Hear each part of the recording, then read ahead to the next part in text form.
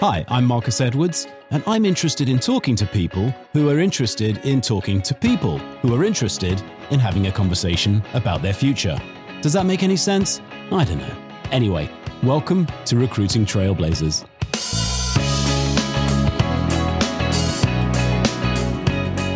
Hey, it's Marcus here from Recruiting Trailblazers, and I don't actually have an interview for you this week because I'm on vacation.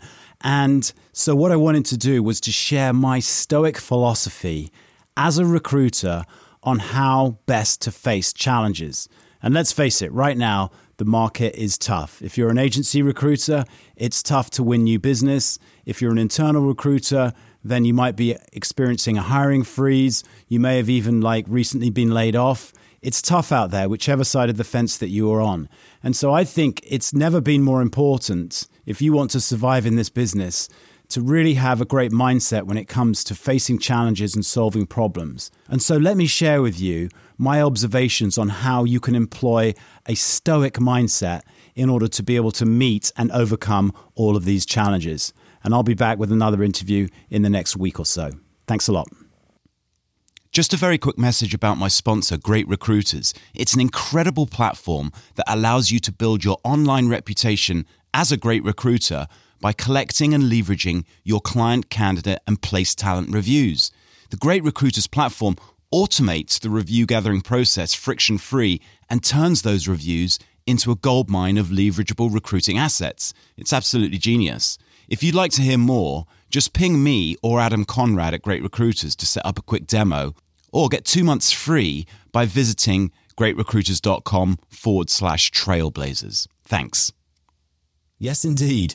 The work of a recruiter is as hard as it's ever been, and I don't think it's about to get any easier. For these reasons and more, I think it's a great idea to turn to the Stoics to get some answers. Now, I've talked about some of these principles before in previous podcasts, but it occurs to me that if you daisy chain a few of these powerful Stoic concepts together, you've pretty much got yourself a bulletproof problem-solving recipe that you can apply to almost any situation. So where do we start? Well, I think the first thing you have to do is to evaluate your interpretation of the situation at hand or the problem you face to ensure that you're not focusing on the wrong things. And Epictetus will help you with that with what he calls your chief task in life.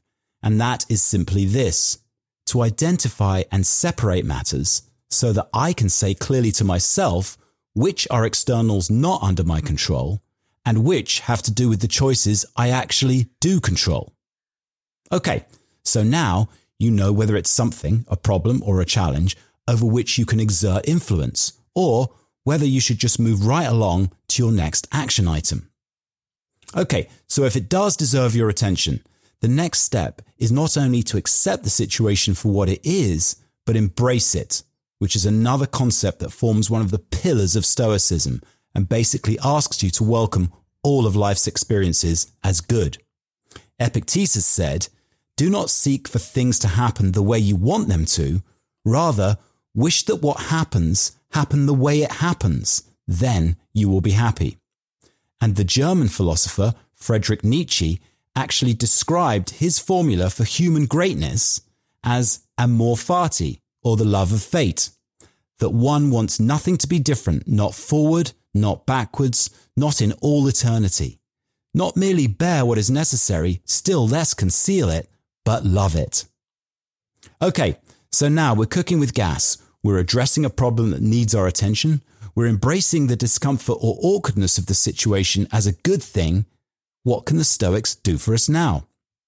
Well, before we take action, there's one more quick Stoic gut check test that I would recommend applying to your situation that will help you put everything in perspective and possibly even go some way to solving the problem before you even have to take any action. And Marcus Aurelius puts it like this: if you're pained by any external thing, it's not this thing that disturbs you, but your own judgment about it. And it is in your power to wipe out this judgment now. So in effect, what he's saying is that it's your perception of the problem that's the chief cause of any internal stress or worry that you're experiencing, not the actual problem itself. So you can, in effect, if not wipe out the problem entirely, then at least reevaluate the seriousness of the situation and see it with fresher or more positive eyes. Now, the next Stoic mandate is a game changer and can really help you take your recruiting game to the next level. It's the idea that the answer to the problem almost coexists as both the obstacle and the solution. Marcus Aurelius famously said, "The impediment to action advances action. What stands in the way becomes the way." My interpretation of this is that to solve the problem, you've got to turn the tables on the problem and get after it with a vengeance, as opposed to taking the path of least resistance and, in essence, trying to dodge the raindrops or circumvent your way around the storm. Or in other words, just get out there and slay your dragon. Don't, whatever you do, run away and hide from it. Another example I could think of might be standing at the base of Mount Everest, yearning to be at the summit. The impediment to action is obviously the 28,000-foot delta between you and your goal. And what stands in the way is an incredibly arduous climb, which, if you undertake, will deliver you victoriously to the top. Again, the impediment to action advances action. What stands in the way becomes the way. Make the climb and bask in the glory of your accomplishment. Another cracking quote from Marcus Aurelius frames this concept in a slightly different light, using nature as a metaphor.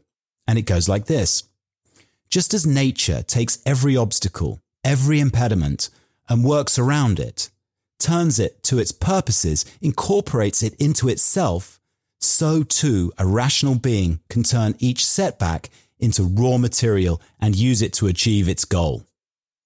I've been a spinning instructor for many years now, and I've taught approximately 1,000 classes, and in almost every class I teach, I share a quote not from Marcus Aurelius, but actually from me, Marcus Edwards, and I think it basically says the same thing, but in the context of the fitness paradigm, and it goes like this: "It's the bit when you want to quit that gets you fit." I think this applies in recruiting too. It's when the going gets really tough that you know you're doing great work. In fact, as we all know, nothing really worth doing or achieving ever came easily to anyone, or everyone would be doing it. Solving the hardest problems and relishing the discomfort of the situation in order to resolve it will give you the purpose and clarity to conquer some of your toughest challenges in this business. Get out of your comfort zone, as they say, ask some difficult questions, and dig deep to find the best solution for everyone. Sourcing, reaching out, interviewing, evangelizing, rejecting, and experiencing rejection, offering, and closing all come with a plethora of challenges that need to be met square on and dealt with utilizing a spectrum of skills that you may have, including diplomacy, tact, integrity, resilience, empathy, guile, fortitude, and the list goes on and on. And there you have it, a 3-pronged Stoic strategy.